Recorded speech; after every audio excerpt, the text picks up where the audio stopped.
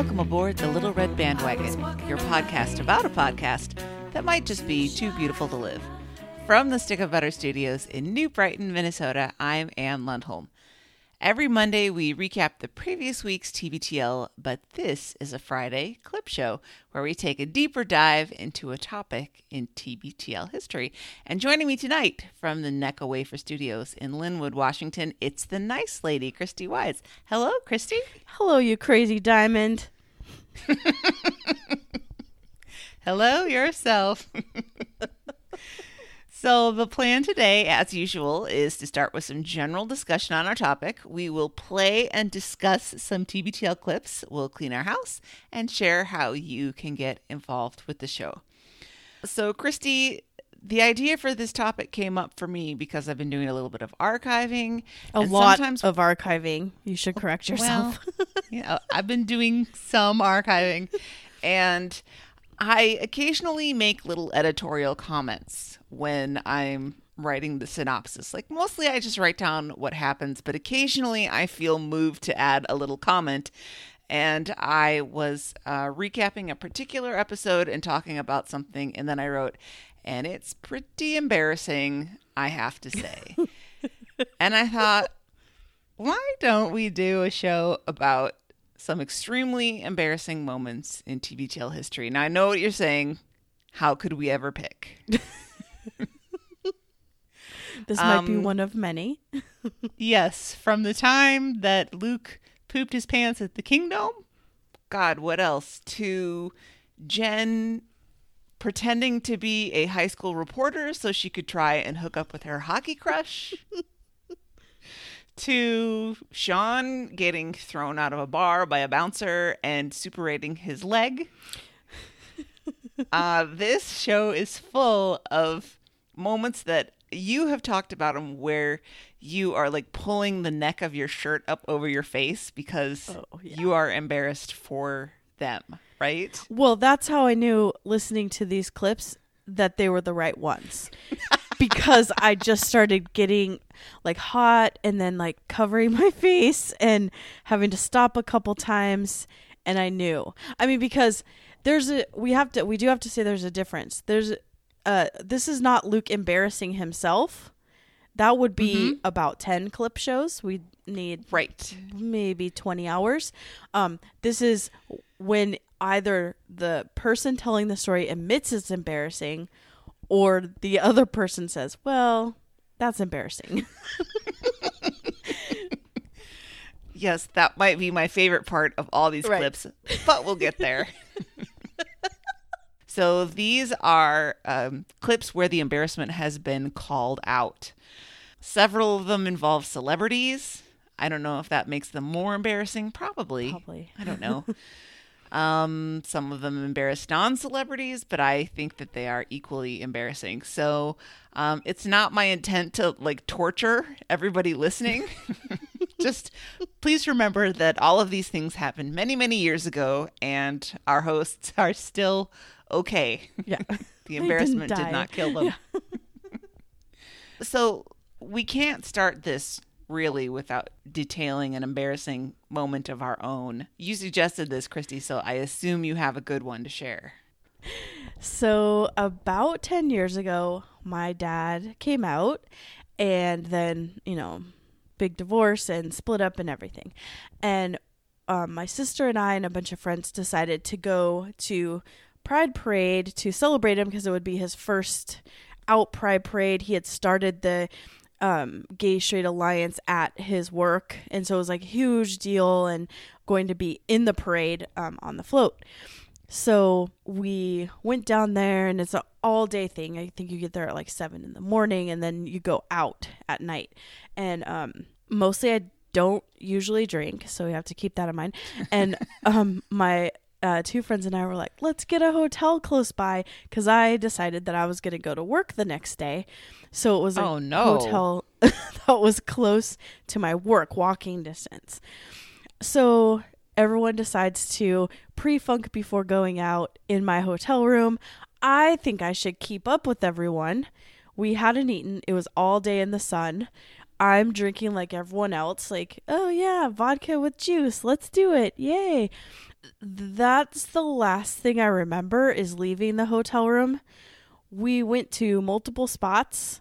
I was sneaking buying other drinks. Apparently, this is all from other people. Hiding in the bathroom at one point, calling people and crying on my cell phone. Oh no. And then we go home and we go to a gas station and I vomit all over the floor. I didn't in the taxi, but I did as soon as we got out of the taxi.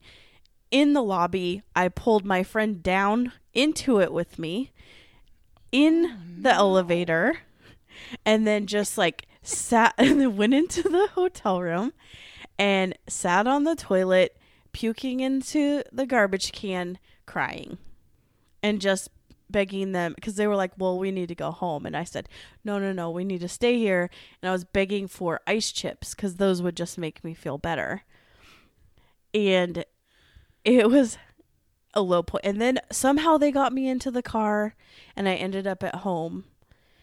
And I woke up with the worst hangover. I think it probably lasted 2 days. And I was so mortified because things would come back in flashes. Like I remember being on the floor of the elevator and looking up and being in the bathroom. And it was so embarrassing that I bought both of my friends that had taken care of me flowers the next day and had them sent and just said, oh my gosh, I am so sorry and thank you for taking care of me. And that's probably that's definitely the last time I've had more than one drink. Mm-hmm. That's why I just don't do it. Well, I mean, surely there's some happy medium between one drink and all the drinks that you could have. Right. Well, and it's hard to regulate when you're drinking, like someone's making you the drinks in a hotel room, you're not going up and buying it, because the cheapness in me also doesn't like to drink because I'm like, what, $8 for a drink? I'll only have one of these. So, there's a difference when you're going to a place and they're regulating, oh, we're only going to put one shot in this versus someone just dumping a bunch of stuff into a glass. Mm-hmm, and then not eating. That was a really dumb thing I did. I mean, do you think that if you hadn't pre-funked, you would have been okay? Yes. Yeah. Yeah. I think the crying on the cell phone and just all of it is so embarrassing. Like the bar that we went to and the hotel, when I drive by them, I still get embarrassed. Oh, man. Well, I guess everybody needs one of those. Yes. Unless you're me, because I don't drink. Yeah. You're smart.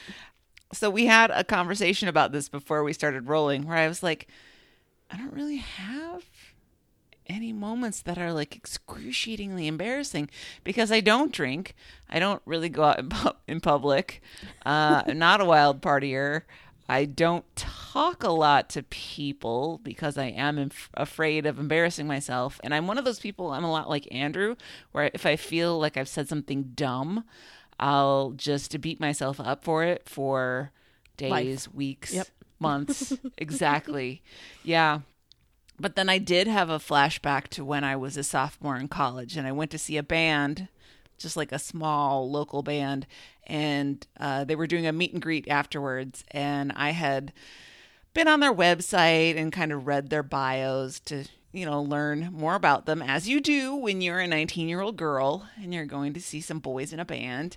And I got to talk to one of them, and the only thing that I could think of to say to him was, "We're birthday buddies." And he said, "Oh." And then a hole in the floor opened up and swallowed me. That's not that bad. See, I know. This is a very different story from the one that you told. And yours was hours long and involved many other people. And mine involved a 5-second interaction with a stranger. But I think of it and it's still... You want to crawl in, like you said, I still get embarrassed whenever I think about it. It's making me sweat a little bit. Yeah. Totally get it.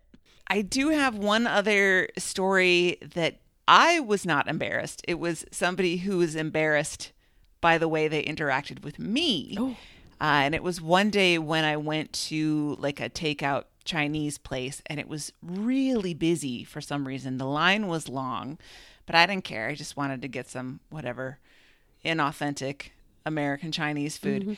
And the guy who was like the point person who was dealing with the customers when they got to the front of the line, he was so busy and working so hard and trying to get through the line. And as I got up to the front, he didn't really even look at me, and he said, "And what can I get for you, sir?" And I was like, it just took me a minute, and there was a very butch lady behind me who says, "Boy, usually I'm the one that gets called sir."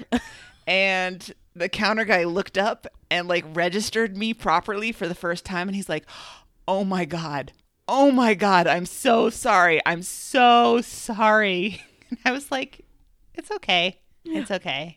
I'm 6 feet tall." Yeah, he was registering I had your a height. ponytail. He just registered my size as a dude and was properly embarrassed when he figured it out. So, Do you get free Chinese food from there now? no, unfortunately not. It was just the lady behind me saying, "Oh, usually I'm the one that gets called sir." Yeah, I feel like she made it worse really- almost, right? Yeah, kind of, but Yeah. it was okay. So those are the things that I remember. Of course, our embarrassing moments are not immortalized on the radio or on the podcast, I suppose, except for these ones now. But Luke and Jen's definitely are.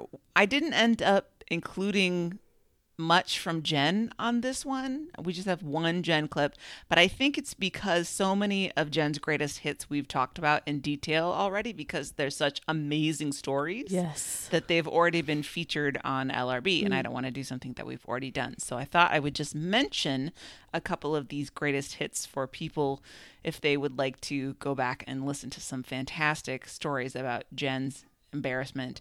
We have episode number 63. This is LRB 63, by the way, not TBTL. LRB 63, Spaghetti Factory of Sadness with Natalie Sinclair was the guest on LRB that day with you and Mike. And she was the one who picked the story about Jen ditching her friends at the birthday dinner so that she could go and pretend that she needed to interview the minor league hockey player that she had a crush on, and how that did not work out for her very well. It's one of the all-time great Jen stories. Yes. In LRB number 101, Stifling the What? That was my interview episode with you and Mike, which is when Jen told the lady at a party that she volunteered with children with muscular dystrophy because she didn't want to seem like a shallow, selfish person to this lady, and then got caught in the lie. And then LRB 199, which was a Phyllis fave, Mustang Sally meet Matrix Phyllis, which was the time that Jen got a little tired and emotional and decided to get up on stage at the Rimrock Steakhouse and convince the band that she could sing the lead to Mustang Sally when she couldn't.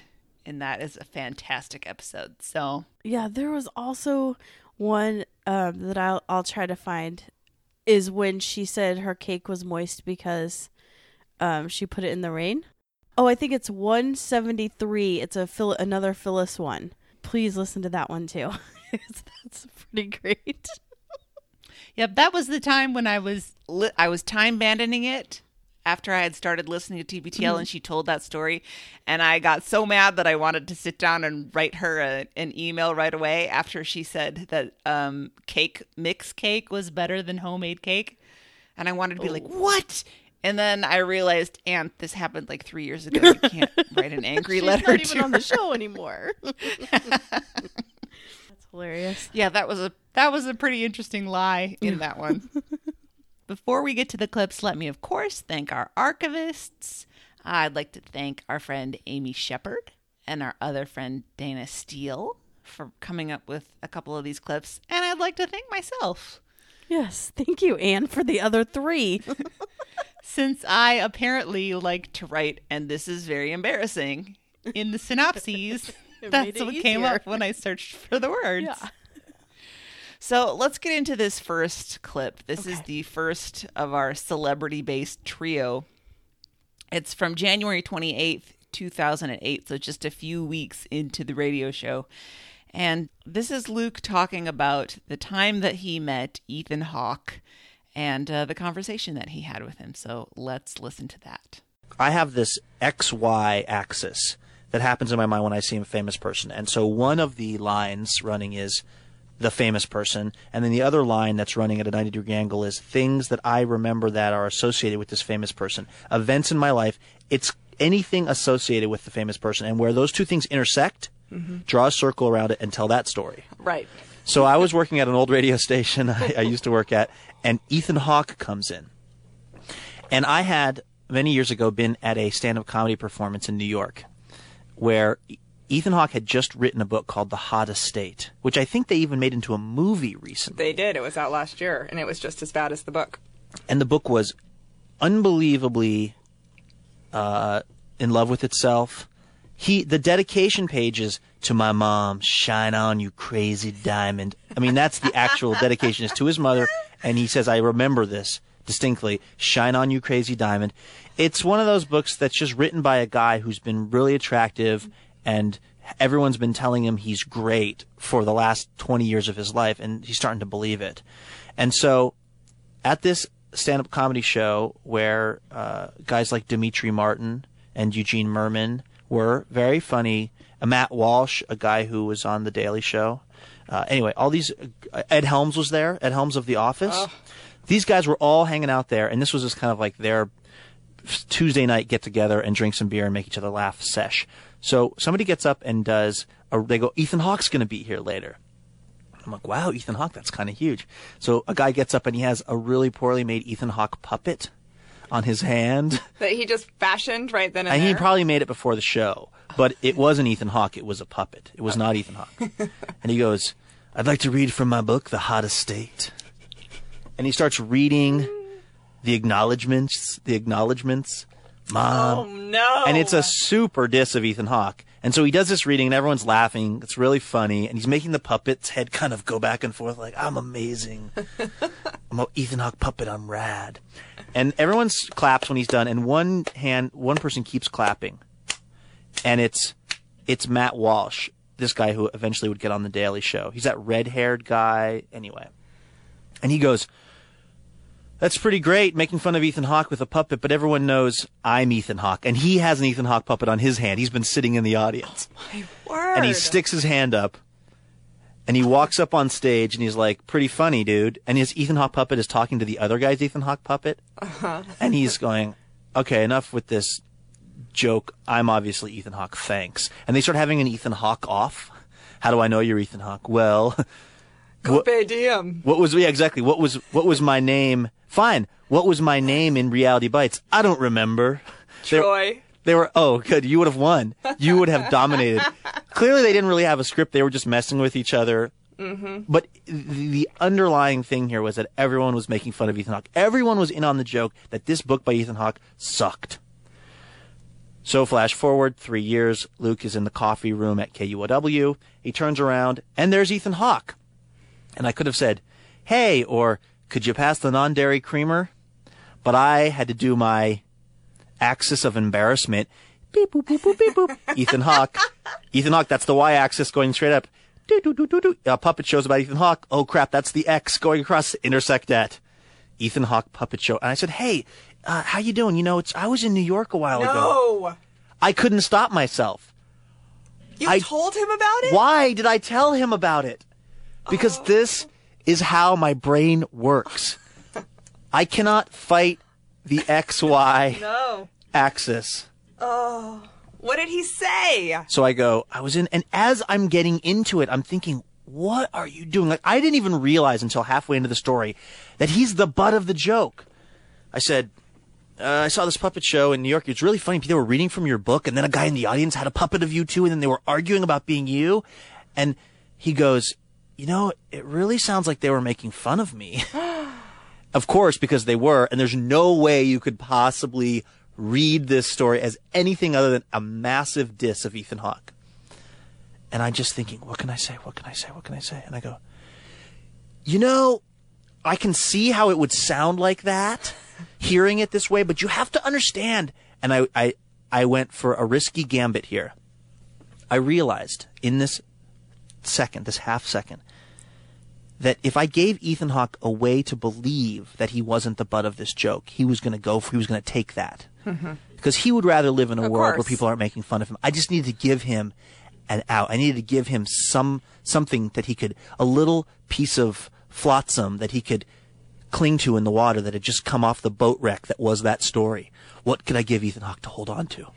So I said, yeah, but being there, if you were there, it was a bunch of people who really love you, and it was really like an homage to you. And he went, oh yeah, I could see how that was. I could see that. Oh, saved. Saved by the bell. Oh. Because his choice at that point was either there are entire rooms of hilarious comedians in New York who at any hour of the day are doing elaborate productions making fun of him and his book and his dedication to his mom, that crazy diamond. Or there are rooms full of people who love him, and he wants to live in a world where people love him. Of course. As do we all. We all do. And so I turned it around, but I'm so glad you did, because I would, of course, had trouble with tonight worrying about Ethan. Well, don't you worry about Ethan. Because he was great in Training Day. I feel like that turned it around for him, so that's what I can cling to. Before we talk about this, Christy, can I just say that Jen is the best listener? She's so involved in this story. Mm-hmm. And she asks great questions.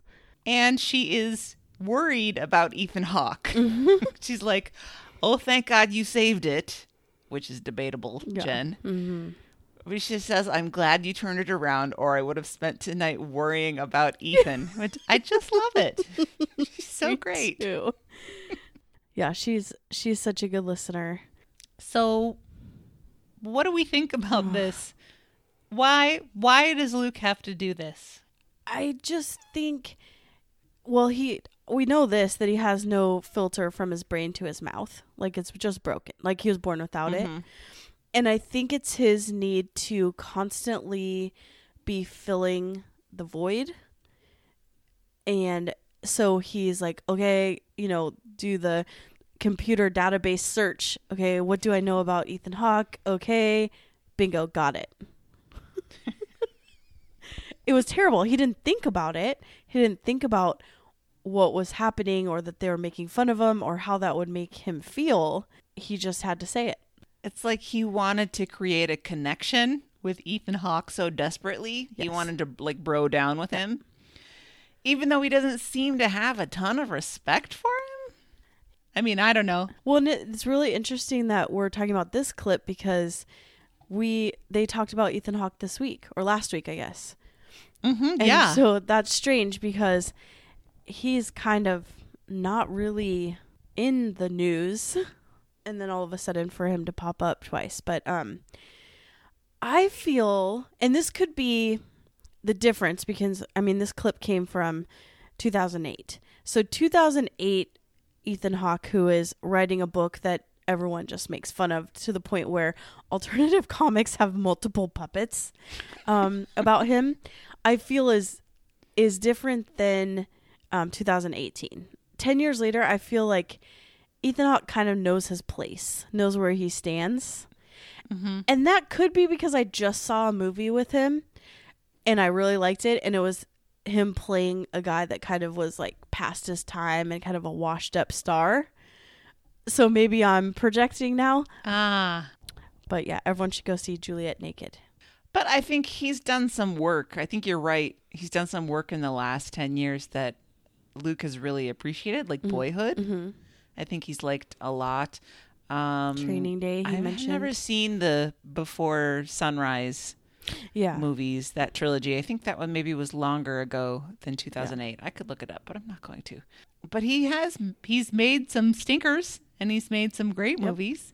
And I'm sure that as an author, he got to skip all of the first basic steps because he was famous. Right. He could get a book deal and a book contract without being a particularly good writer just because of his celebrity. And I think maybe since then, maybe he's developed that craft a little bit more. Yeah, I mean, he probably doesn't have a second book. I think he does. Oh, really? Everyone that's read this book, or if anyone has, please give us a review. Because I was just going to say, like the poem book from Jewel. That wouldn't have got published if she was just a lady in a van in Alaska. I one time did a dramatic reading of Jewel's poetry book in a bookstore because it was so terrible. Yeah, it's so bad. Ethan Hawke books.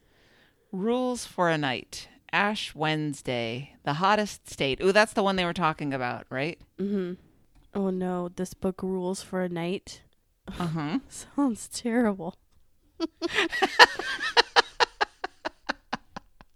Oh, this is a good one. Ash Wednesday. The synopsis says, sure, he can act and direct, but can he write? Readers and critics remain undecided after the publication of his first novel. Oh, boy. Oh, no. All right. Well, I guess I won't be rushing out to Barnes & Noble to pick No. that up in the near future, but you never know. Yeah. All right. So let's set the subject of Ethan Hawke's novelistic integrity aside. I don't like this puppet show where these people gather in a room to make fun of him. I don't think that is very kind, and I don't like it. It's also not funny. No. This is not someone, Ethan Hawke wrote a book. It's good or bad. Who knows? But he's not an in-your-face person. So this is not Kanye writing a book, which Right. I could see if it was horrible, people doing a puppet show of him. This is just a guy that wrote a book and dedicated it to his mom in a crazy way. And I don't know. He just wasn't a personality that deserves that. Nope. I don't think very highly of Luke for, I guess, remembering that so fondly and thinking that it was so hilarious. He probably thought it was funny. It is 2008 when he's saying it's funny because it was the time and place. Like, oh, it's all these alternative comics that he totally respects in this little dive bar-y comic place being like edgy. Mm-hmm. But he hates people saying they're so random. But that's basically what this was, right? They're being so random. Even if Gwyneth Paltrow wrote a book, that deserves a puppet show. Yep. Because she thinks so highly of herself. But I don't see Ethan Hawke thinking that. Well, easy target, I guess. I guess so. Do you think that Ethan bought Luke's pivot? If you think about it, No. it's really because they love you so much. Of course not. I think he wanted was him being to shut polite. up and leave him alone. Yeah. And also like, oh God, this guy's going to keep trying until I let him off the hook. And you don't think that Ethan Hawke knows he has haters? Right. Of course he does. Luke, fail. There are a number of times in these clips where Luke's like, I think I pulled it off. Yeah. And every time I'm like, no. You didn't. If you need to tell yourself that to make the embarrassment livable, then all right. But they knew. All right. Should we move on to the next one? Yep. This is the episode that spawned this show as I was listening to it and covering my face. Yes. This clip comes from February 29th of 2008, when Luke decides to email his hero, David Simon. And then when I'm done with that, I turn back into a human being and I go up to my apartment and I put on The Wire and I get out the wine and I watch a couple episodes of The Wire and I get a little tipped. Not Jen drunk. No. Just like normal person drunk. Mm-hmm. And so I had actually gotten through, unfortunately, all the episodes of The Wire, which I had on demand. And I had nothing left to watch, so I watched this documentary, and I put that in quotes. I'm putting it in air quotes, which you can't really see because I'm in Los Angeles. It's hard to see it all the way down here. But I watched this documentary. It's supposed to be about the decline of journalism and specifically newspapers. And David Simon, the creator of The Wire, is in it. He's being interviewed, as are a bunch of people who are actually journalists, as are a bunch of the actors. Sometimes, like one guy who plays a homeless drug addict.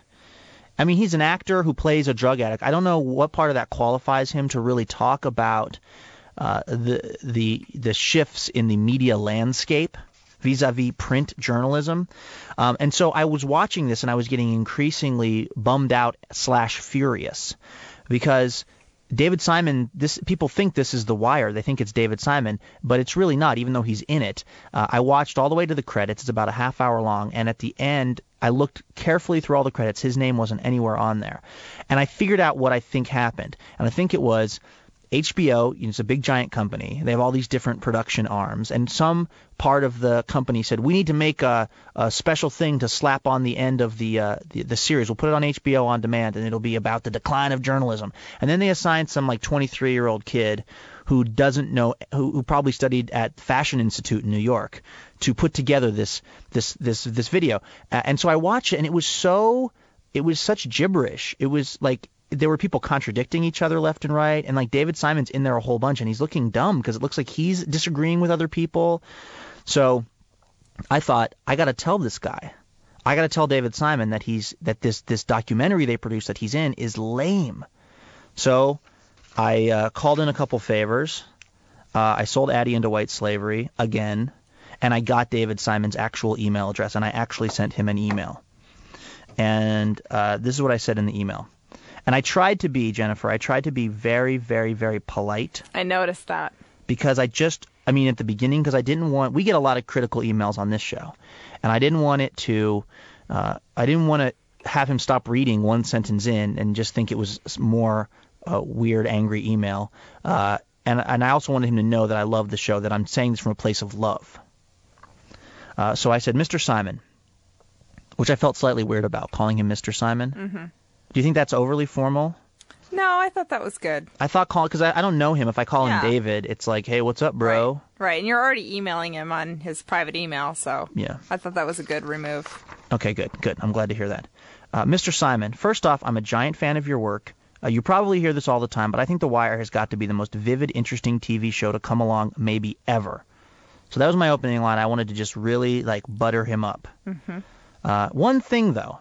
Have you seen the, quote, documentary about the future of news that HBO is running with its on-demand package? It's pretty much terrible. First off, why are they interviewing actors, excellent as they are, I put parenthetically, about the shifting media landscape? When's the last time someone asked Bob Woodward about Stanislavski's magic if theory of dramatic tension? That's probably overly complicated, but I figure he's David Simon. He can follow me. Yeah, he can follow that. He graduate of the University of Maryland. He's probably got a head on his shoulders. Secondly, the thing has no idea what exact point it's trying to make. Is it that money drives the coverage too much now? Is it that readers are too tabloid obsessed, or that reporters are taking liberties with the facts?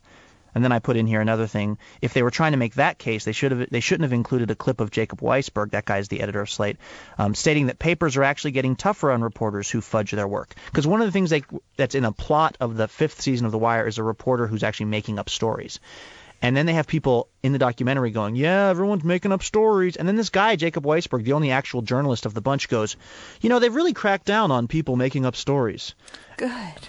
Yeah, I was like, those things, that's, I think, a contradiction. Anyway, and I say, suffice it to say, it was unclear what they were going for. Anyway, I checked the credits at the end, and as I suspected, your name was nowhere to be found. My hunch is that someone from the HBO PR department with no actual journalism experience slapped it together. I guess I just wanted to let you know in case you hadn't actually seen the finished product, since a person could easily think it somehow represents you and your thoughts on journalism. Sorry for this totally unsolicited email. Please feel free to ignore it. A huge fan, Luke Burbank. And that a huge fan is what my friend Ben Steele would call the equivalent of just lying on your back and exposing your belly. Mm-hmm. Like if you were a dog at the dog park. Mm-hmm. Like, just please, I pose no threat to you. Please, just be nice to me. I did that in the end of the letter by just saying a huge fan. So that was the email. I sent it today at, I actually have it here. I have the timestamp. I sent it today at 2:44. I was hiding outside of Vanessa's work, stealing the Wi-Fi signal, sitting in her car. And I sent the email at 2:44, and at not a few minutes later, like 5-10 minutes later, I see on my now iPhone, because I had turned the laptop off, ba-ding, email from David Simon, and I was so nervous I couldn't even look at it. Oh my gosh. Because he kind of scares me. Says The Wire is a kind of a badass show. Yeah. And he's hung out with all these murdering thugs on the corner, and I thought maybe he'll fly to Seattle and beat the living S out of me. I don't know. He definitely seems tough. Yeah, he's a tough Jew.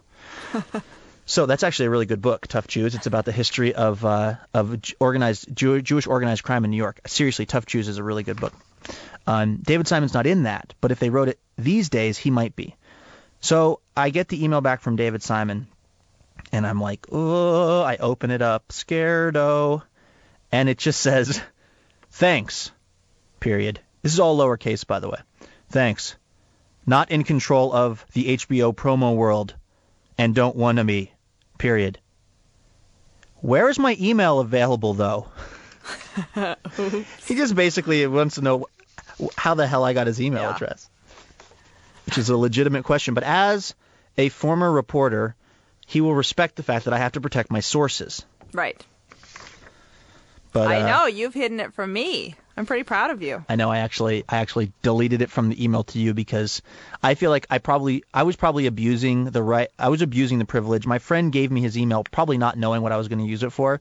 So I abused it, and if I let you have it, that would be double abuse. That's right. So that's the end of the story. I did. Mara in Massachusetts, she encouraged me to write in to David Simon and said it'll go fine. And in fact, it did go fine. And I feel somehow a little better. You think that went fine? You feel fine about that? You don't think that went fine? I don't. All right, we got to take a break. We're late for the news. When we come back, Jennifer, explain to me why you don't think it went fine, okay? Okay. This is TBTL News Talk 710 Cairo. And eat some crackers. And I'm so glad that you found this clip because this story has become legend. And I feel that every time he tells the story, David Simon's response is more and more aggressive. Ah. Because him saying, hey, is this email just floating around? How did you get it? Is very different than how did you get this email? Mm-hmm. You know what I mean? And then it's coupled with the time when they were together on Wait, Wait, Don't Tell Me. And David Simon like, oh. Oh, you. Oh, you. Yeah. I know who you are. Yeah, so all of that, because then he has that part of the story and then he tells this part of the email and that kind of goes together as if David Simon just hates him. Not so much. I mean, David Simon really is like, how did you get this email? Yeah. But not I didn't think it was that aggressive. I thought it was like, no. Oh, maybe I need to protect myself a little bit more. Is this on any website? Mm-hmm. Who talked? Yeah. Well, and I also thought that his answer, because I think that in his answer was pretty, was like, I didn't have anything to do with it. I don't want anything to do with it. Is my email floating around out there? Whereas I think the later telling of the story was, the only response was, how did you get this email? Right. And I thought that it was, I mean, he didn't have to respond to him. Mm-mm. I just don't understand why it was so important to Luke that David Simon be notified that there was, I mean, essentially a DVD extra, right? I think it's another example of Luke thinking that people aren't going to understand. And I think people do understand. This is just some shitty extra that they're going to put on the end as a little additional content for people who are wireheads like Luke is. And I'm not sure why he feels like this is some grievous slight against David Simon that he has to be notified of. Like it's up to Luke to save him. Yeah, I don't think he needed to go so far as that. But yeah, I think that he just respects him so much and loved the show so much and knows because he loves David Simon that he respects, or that he's a journalist and really like respects the medium. So to see this thing where it was a poorly done quote unquote documentary that's showing with David Simon's name on it, that he felt he had to save the day. What he could have done is just fired off a fire tweet and been done with it, or talked about it on his radio show, you know. Sure. That's enough. And he wanted to make a personal connection to David Simon too, obviously. So maybe this was just like a convenient excuse to get that going. Yeah. But the letter was pretty bad, right? Yeah. Yeah. It's not just me who thinks that. No, it was really bad. And yeah, I was definitely hiding my face. whatever. I didn't even bother to write it down. The Stanislavski's law of whatever that Luke has to throw in so that David Simon will know that he has cred. And I bet he didn't even get that far. Honestly, I bet he didn't even read that much. Probably not. Yeah. Oh, and as you noted, the best part was Ginseng. Oh, you think that went fine?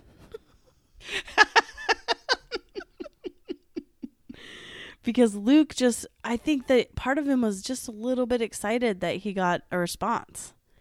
Yep. Mm-hmm. I mean, imagine you write your hero an email and then not even very much long after, you see they've responded to you. Like that has to be I'm important exciting. enough. Exactly. And so he probably is just riding high.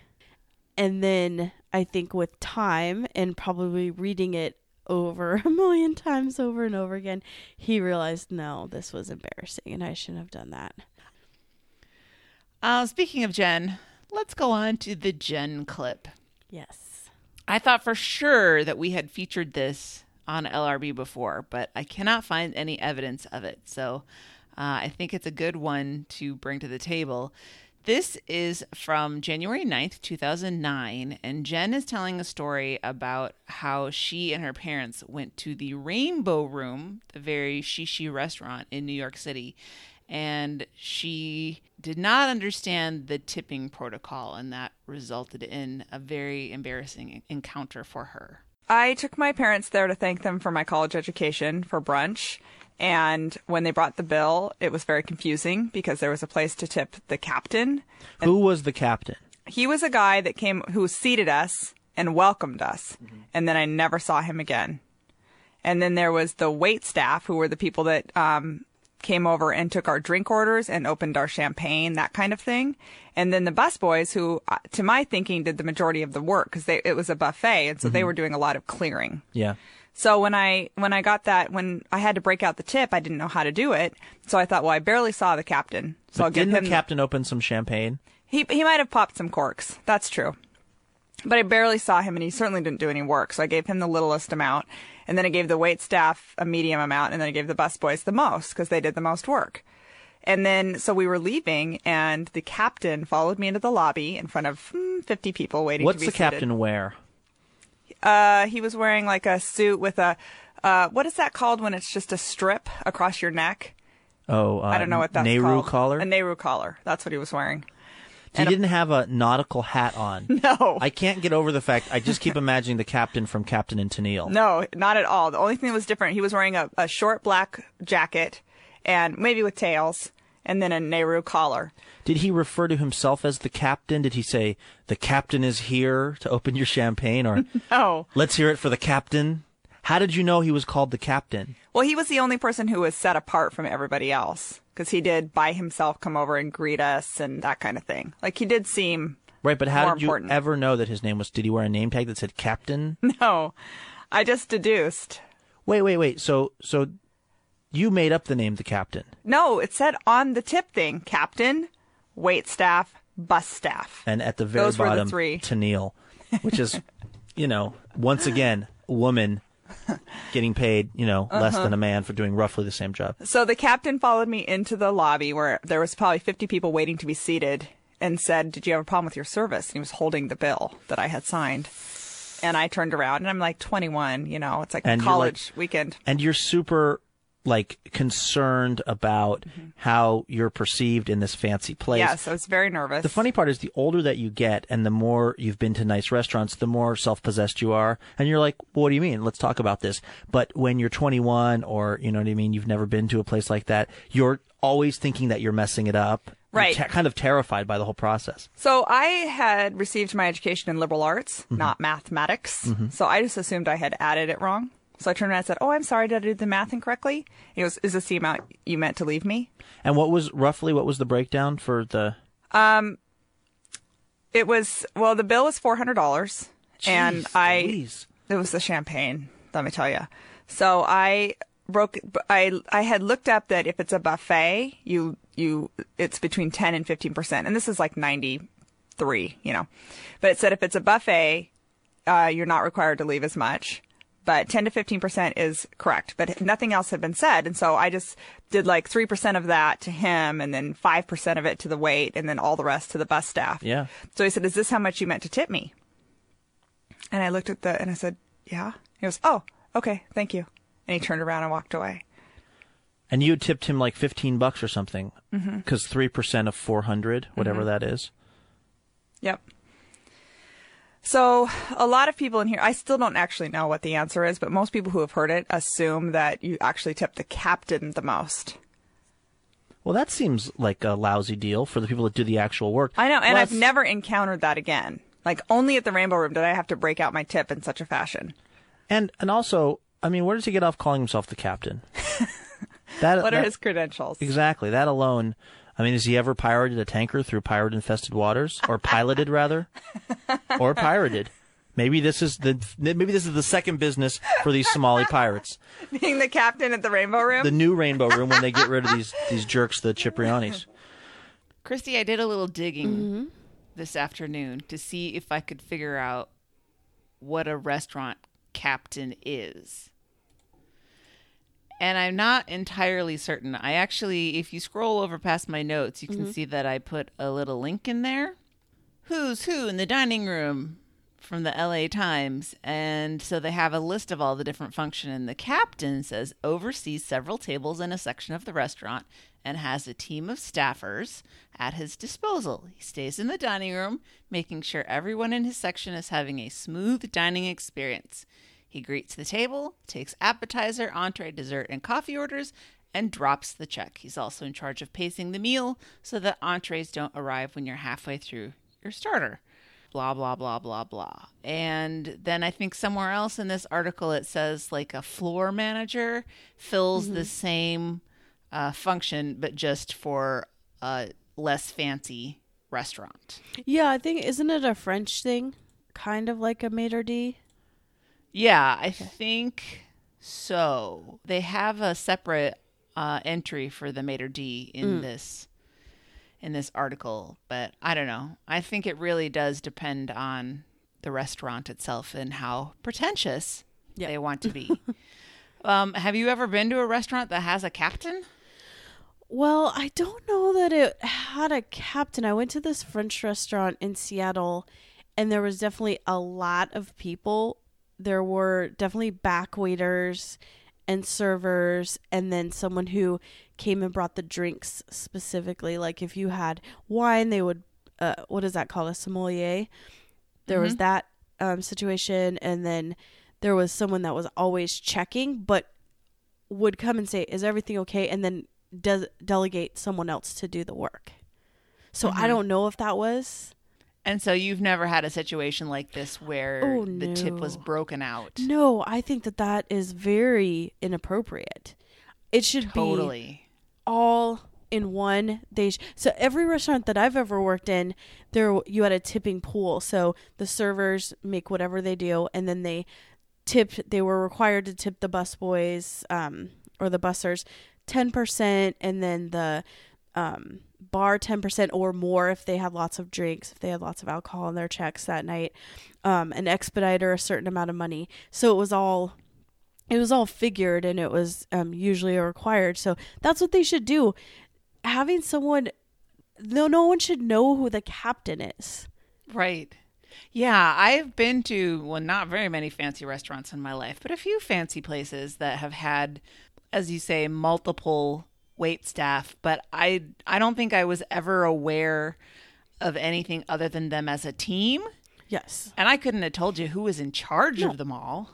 And like she said, the busser was the one she saw the most because it was a buffet. That's another thing, is that if your server is just taking, she said that they were drinking champagne. So then there's a little bit more because they make a to-do of it, especially at a fancy restaurant. But other than that, like, at a buffet, a fancy buffet, you don't usually see the server after they do something with your drinks. And it's the busser that's making sure you have clean plates and clearing everything off. They do most of the work.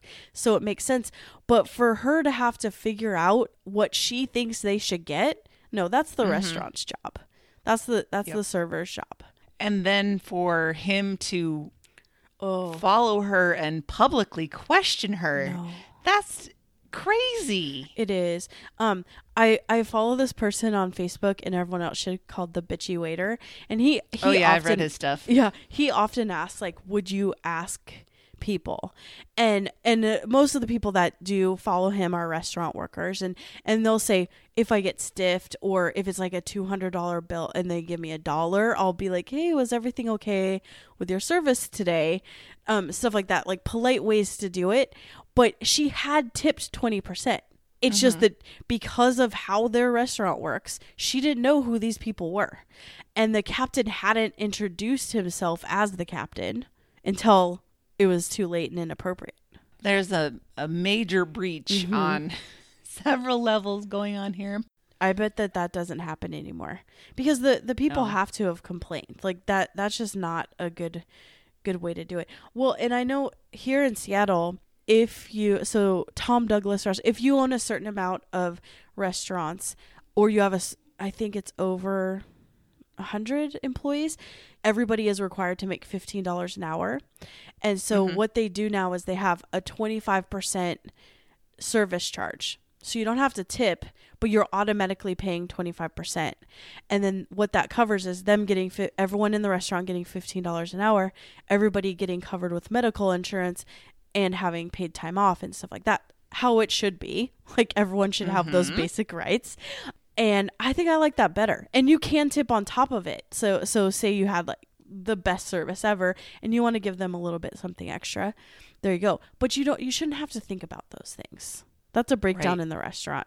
And I think that so often people tip based on the server's performance. So if for some reason they don't like the person and they don't give them very much, well, then that stiffs everybody else.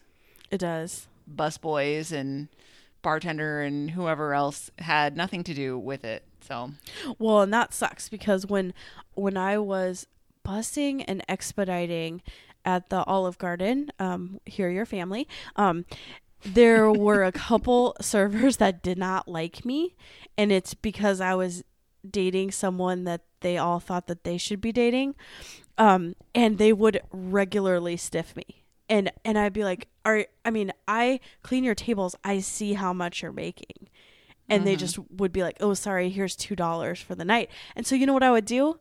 Not clean their tables the next day. So, I mean, there's ways to get around that. Like, I didn't prepare their food when I was expediting. I would make them make their own salads. I wouldn't run their food out to their tables. It's all a big machine. And if someone breaks down and is shitty in that machine, it's going to hurt you. And then conversely, I had servers that would give me $20 at the beginning of the day and say, just do this for me. And I would bring them waters. I would treat them so much better. Because they, you get my back, I get yours, that kind of thing. Yeah. Yeah. So if you're a crappy server, it's going to come down. So Luke is annoying to me in this clip because he is so fixated on the word captain. Right. And he wants desperately to get the Captain and Tennille joke in there. Yeah. It is a dumb name. Well, yeah.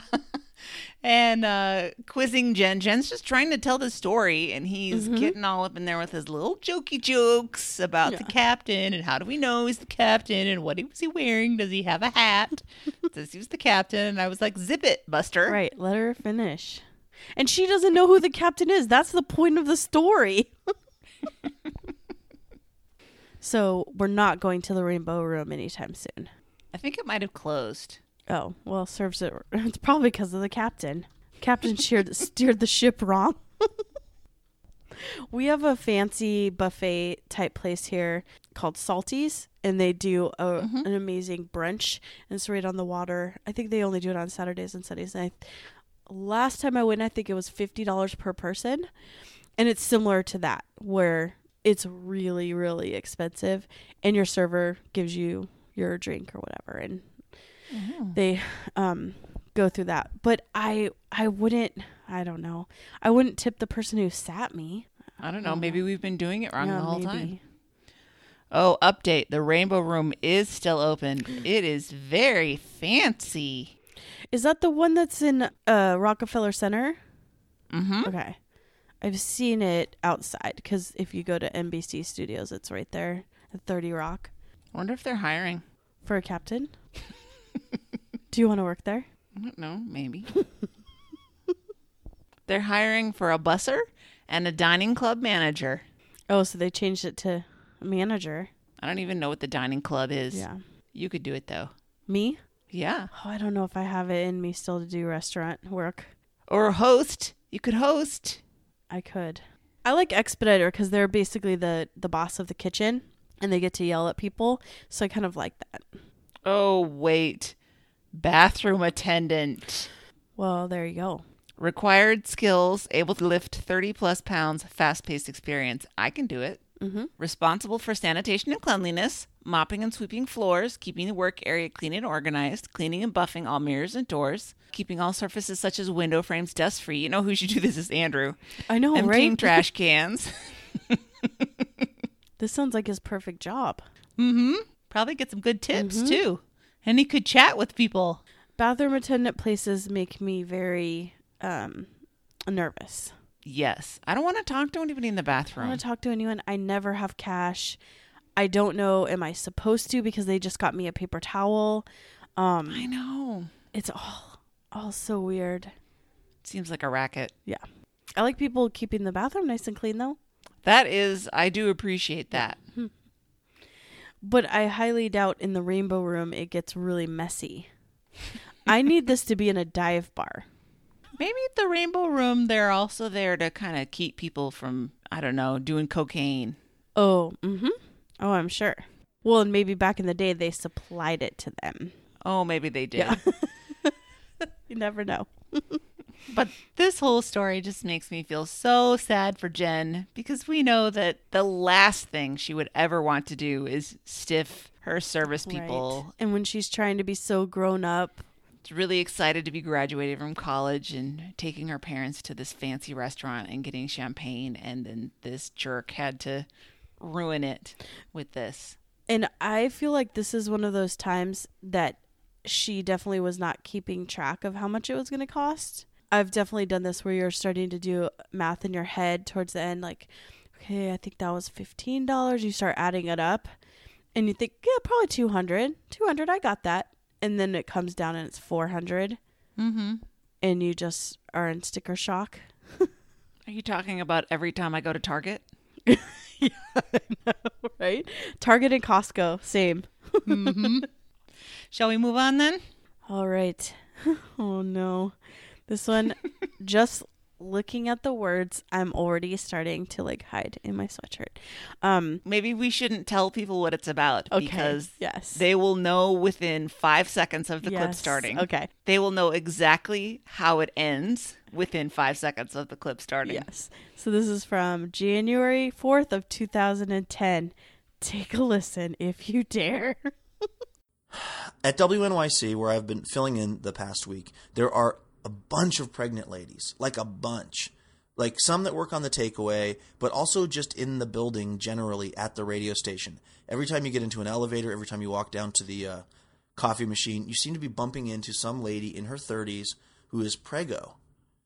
And it's just kind of surprising. I don't know. I guess I feel like you don't see that a ton anymore. I think that a lot of women, the sort of women who work in public radio, a lot of them are, they I think are waiting to have babies or being, very strategic about the whole thing. And so you just don't see that like crazy. And in fact, when you start to see 4, 5, 6 of them in the same place, you kind of like, wow, you take note of that. So that's in the back of my mind. I've been seeing all these pregnant ladies at WNYC. And then I go into the Sheraton and I'm waiting for the elevator. This is actually New Year's Day. They've cleared out the mob. They brought in the fire hoses apparently, and the mace, and they were able to get the wild mob at Bento Mole under control and get them cleared out. Now it's after the show. I'm back to get some of my stuff from the hotel, and I'm waiting for the elevator, and there is this lady, this really cute lady who's pregnant, who's working at the front desk. And she's got the uniform, the Sheraton uniform on, and it's this really cute kind of empire waist little outfit. And she's sitting there at her station, and, I'm waiting for the elevator, and I decide I'll make some small talk with her, and I decide, just because I've got pregnancy on the brain because of all the ladies at WNYC, I see her little pregnant belly, and I say to her, everybody's getting pregnant, huh? And a look comes over her face of horror and embarrassment. I see her suck her gut in and go, I'm not pregnant.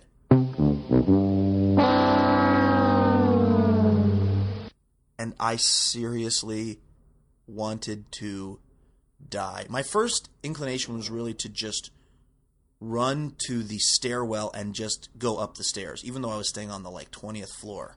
Just basically get out of there as soon as possible. But I knew that was going to be suspicious. I knew I was going to see this lady again. So I had to try to play it off.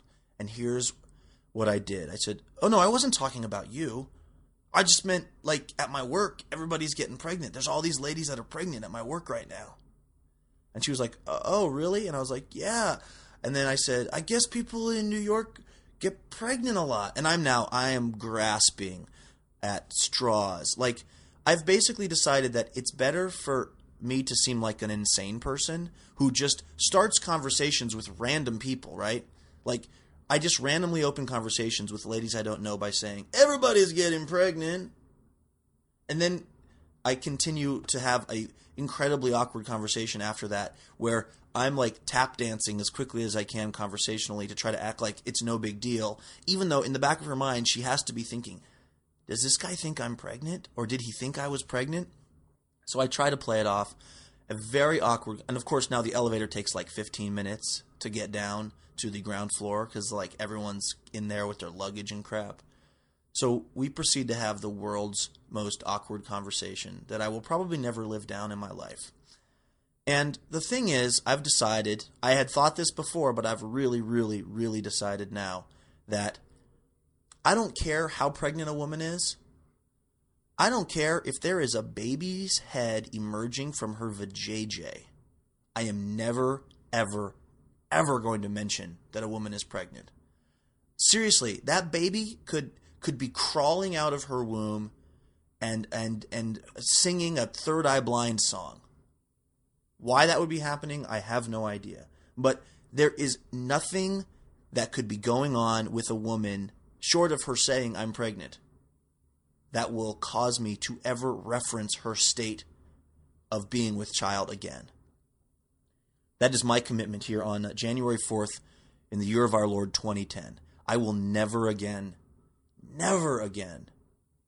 ever make reference to a lady's state of pregnancy, because when that happened, my life flashed before my eyes. The only thing that saved me was I did not say specifically to her, are you pregnant, or you look pregnant. I said it in a general enough way that there was at least a small, tiny sliver of a possibility that I was just, making bizarre conversation for no reason. But this brings me to my larger point, ladies and gentlemen of the world, and tens of listeners. The Empire Waist. The Empire Waist dress. We got to get rid of it, ladies. We got to put an end to the Empire Waist. It is really confusing. When I was having drinks with the New York Tens the other night, I was fresh off of this horrible experience, and I was talking to them about this, and there was another person there who had made the same mistake. Guess why? Empire Waist. I know Gwyneth Paltrow wore them in Shakespeare in Love. I know that you ladies think they're flattering, but they are really, really confusing because you all look pregnant in them. Even if you have no stomach to speak of, you look pregnant when you wear an Empire Waist dress. If you want to continue wearing Empire Waist dresses, then I propose a color coding system. You know how when you eat at those Brazilian steakhouses, they've got the little thing on the table that's red and green for red is don't bring me any more meat, and green is bring me an entire half of a lamb, charred, broiled, and put it on my plate. If you ladies want to continue wearing the Empire Waist, we need a color system. You need a little button that's red or green. And you just, if you're not pregnant, you just have it on red. And if you are pregnant, you flip it over. I mean, we can customize it. You don't have to choose red or green. Maybe those colors aren't flattering. We can pick better colors. But the point is, if you are going to continue wearing the Empire Waist, we, the men of America, need some kind of better visual kind of indicator as to whether or not you are preggo. Because nobody should have to go through what I went through the other day. Nobody. All right, Anne, have you climbed out of your shirt yet? Oh, boy. Whoa. All right, I'm not sure what I want to discuss first. Maybe I should just get out of the way. The second embarrassing thing that Luke does while telling this story is that it is actually pronounced empire waist. It's an empire waist cut, Oh, I not didn't an know that. empire waist. Yes. learned something new. If you're talking about the French fashion cut, it is pronounced empire, and Luke says it about 14 times the wrong way in justifying why women should not be allowed to wear them anymore because he might get embarrassed. Yeah. It's all about how men feel. Yep. Can't we make need them be to embarrassed. take away the things that make it possible for them to be boneheads. Okay. This is just, let's just not comment on people's bodies. Amen, sister. And I think he comes to the conclusion, or I don't know if this is my own conclusion, or if he has in the, since then, is that don't comment about someone being pregnant, even if a fetus is coming out actively. And that's just a good rule of thumb. I mean, even when I'm at baby showers, I'm a little bit like, let's just hold off. Well, and what use is it to comment on a woman's body like that? Especially a stranger. Yeah, just don't. It goes back to this conversation that they had on the last week of TBTL of Andrew saying, can you compliment a woman's dress? Or can you talk to a strange person? Just don't. Just don't comment on their appearance. If it's your friend, an acquaintance, or your girlfriend, or your wife, okay. Yeah. But the front desk person, no. No. Just don't. This is the other clip where he seems to think that he's saved the situation by saying, I didn't mean you. Pregnant. I just saying in general. Sure. No. You wrecked her Did not day, save it. Luke, because you called her fat. Yeah, and not only did it wreck her day, she still thinks about that. Oh, yes, she does. Yeah. But I was thinking about this particular situation, and it's almost like a different form of Burbanking. So he has this Burbanking the joke where it doesn't land, and he feels compelled to push it and push it and push it and push it. Mm-hmm. And in this, he says this thing, which is totally terrible, and he feels compelled to try and save it. And then he talks about how it takes 15 minutes for the elevator to come. So he has to continue trying to save the situation by chatting and chatting with her. And I'm like, dude, just shut up. Just you be don't quiet. have to. You can't save this. No, just back away. I mean, I never would have said that, so it's hard. But if I had said something not even equally as embarrassing, I probably just would have run. That's my go-to. It's just, I gotta go and just run. Or, oh my gosh, look at the time. Oh, I'm getting a phone call. Gotta go. Oh, hell. I would have taken the stairs Yeah, to the got 20th to. floor You have to. before I stood there and waited. Or just one floor up and then got, oh man. See, I'm Yep. getting all flushed again thinking about this. My last boss that was terrible, he pulled me into his office because he had to ask me a question. He had to.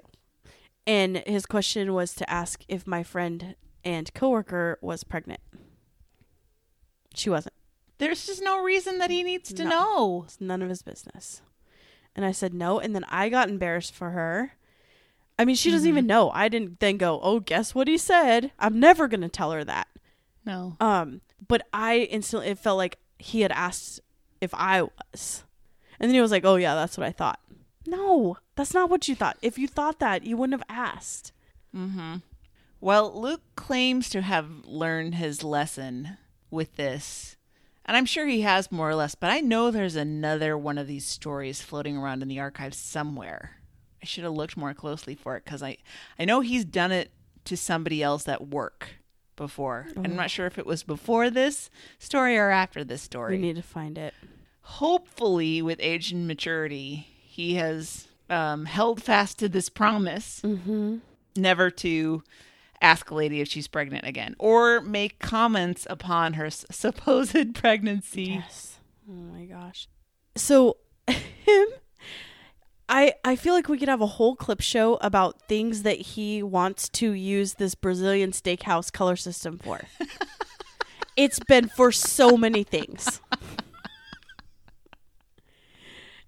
And again, that's him wanting women to tell him.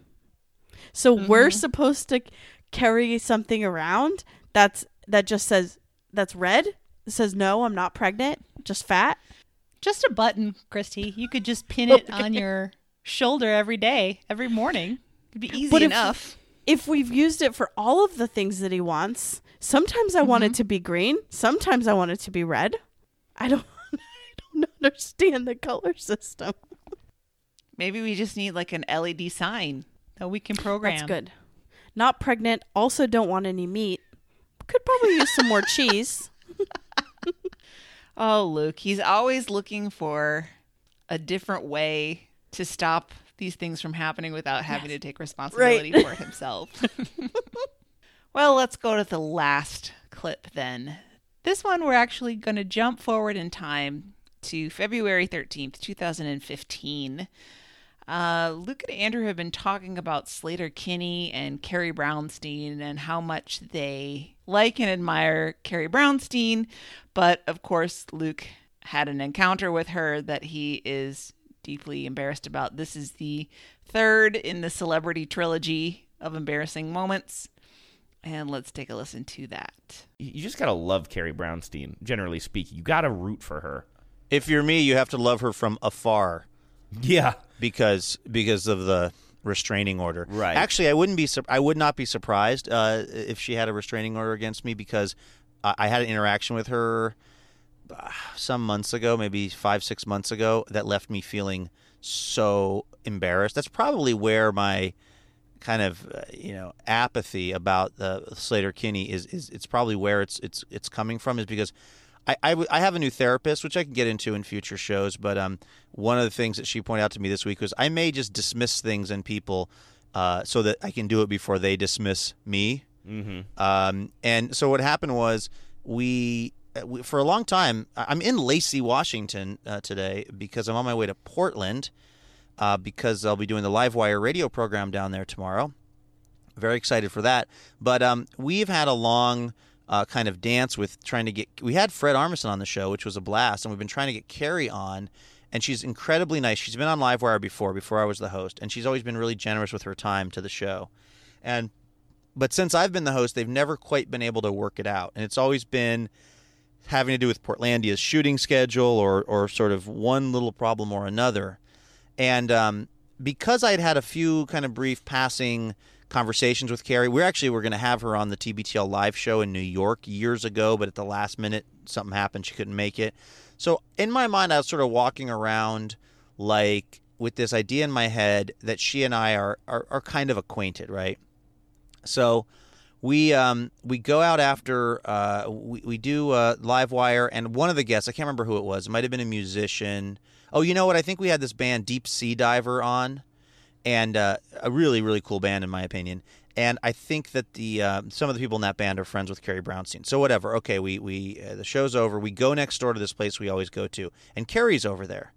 And it's late in the night, and she's about to leave. And one of the people from the show says, "Hey, can you go talk to Carrie and just remind her that we'd love to have her on the show at some point?"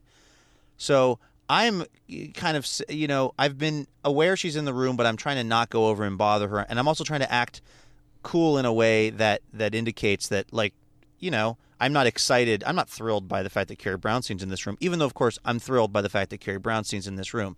So the way this ends up playing out, to my ultimate, I think you'll agree when you hear coolness, is she's about to get into a cab, and I come running outside in my suit at like 1 a.m, probably half drunk, and I say, "Hey, Carrie! Hey, Carrie!" And she sort of gets back out of the cab, and I go, "It's Luke Burbank." And she goes, yeah, I know.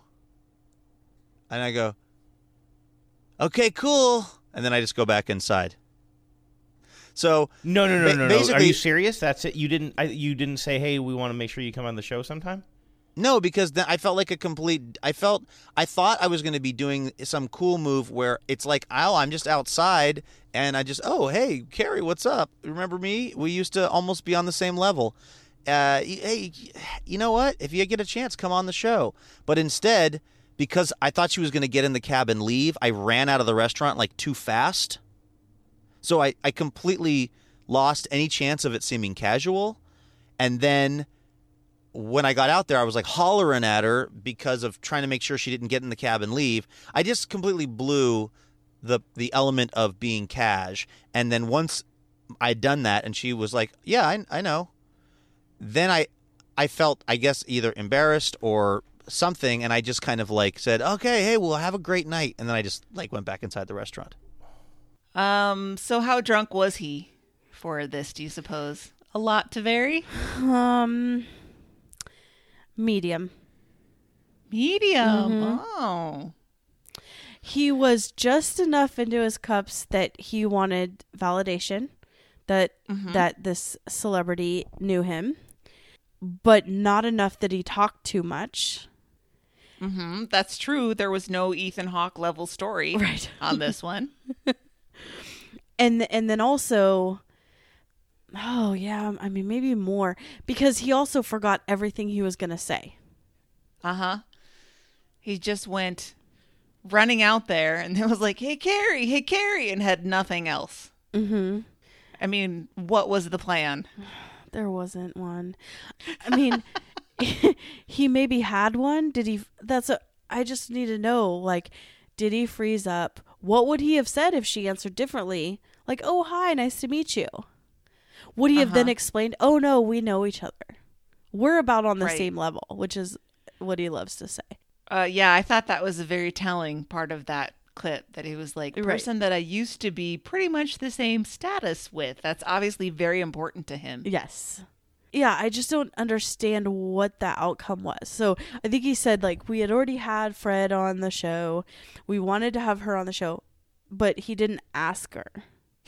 Like, he could have said, oh, my people are going to call your people. Let's have you on the show sometime.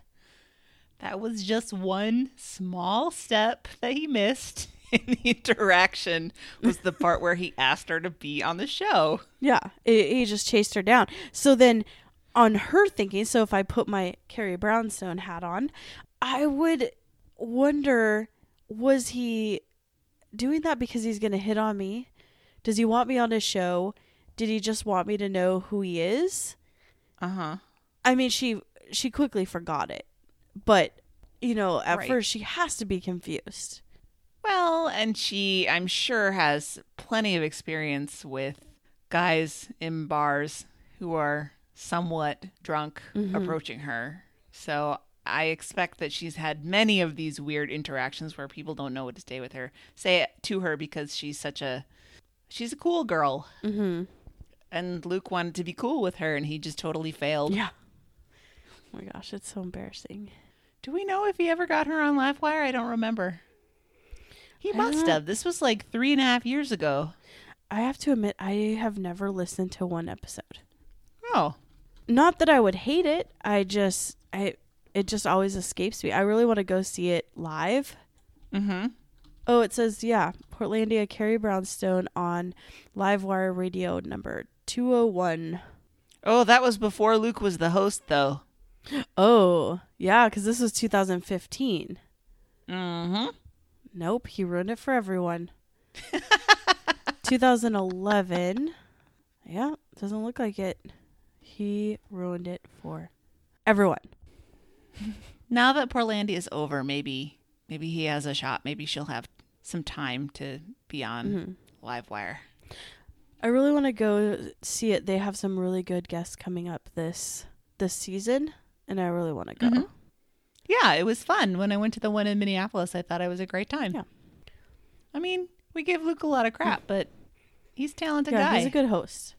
He just needs, like, maybe one more filter in his brain. Shall we go to some housekeeping? Sure. All right, we've got some merchandise in our merchandise store.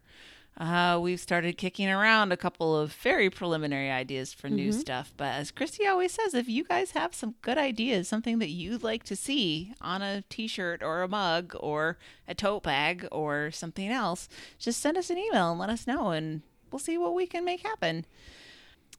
The archive project continues.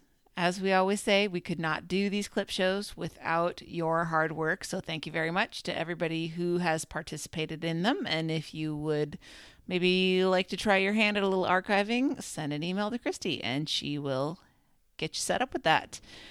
Also, if you are buying things on the internet, and I know you are, it would be great if you would use our Amazon affiliate link, littleredbandwagon.com/Amazon, and send a few pennies our way to help with the tremendous costs of being a tiny podcast. No, I mean all the money, the proceeds from our Middle-Aged Momish 10 mugs, that's got us rolling in the dough, right? Yes, for sure. Right. Oh, and if we send you a Middle-Aged Momish 10 mug, it will not arrive broken. Yes. I mean, I can't guarantee that, but one has, and we replaced it. So, all right, I'll do the get involved. If you want to go to our website, it's littleredbandwagon.com. If things you heard here makes you throw your phone or hug your phone, go to throwyourphone.com and fill out the little contact us. You can find us on Facebook at Little Red Bandwagon. Our show Twitter is at LRB Podcast. Send us emails at littleredbandwagon@gmail.com. Or send us a voicemail or a text at 802-432-8285. I just want to say, Anne, thank you so much for letting me be on. The as clip always, show. I could not do this without you. They're my favorite. And also, just a shout out to Luke and Jen for being so open with these Yes. embarrassing stories. We make fun of Luke, but if he could do these things and never tell us, and we wouldn't know. Yep. But the fact that he shares them is probably another tweak in his personality that needs to be worked on, but I appreciate it. Yes. We can sit here and call him a dum-dum only because he was willing to Share these terrible, terrible stories with the world. Exactly. We do appreciate that. All right. So until next time, this is The Next Party. And we love you, Jen. Shine on, you crazy diamond.